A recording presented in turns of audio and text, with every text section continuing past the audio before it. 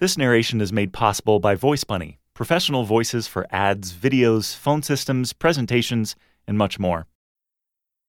Hello and welcome to AVC, Musings of a VC in NYC. It's December 4th, 2013, and this article is titled The Goodlatte Patent Bill by Fred.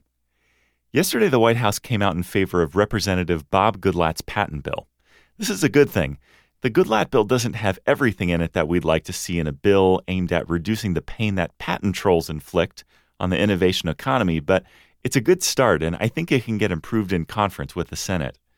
One thing that was taken out of the Goodlatte bill that we'd like to see put back in during conference with the Senate is the broadening of the covered business method patent review process to include all business method patents.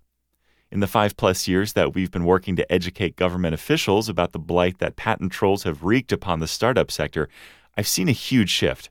We've gone from elected officials being ignorant about the issue to being aware of it to now being as outraged as we are about the troll issue.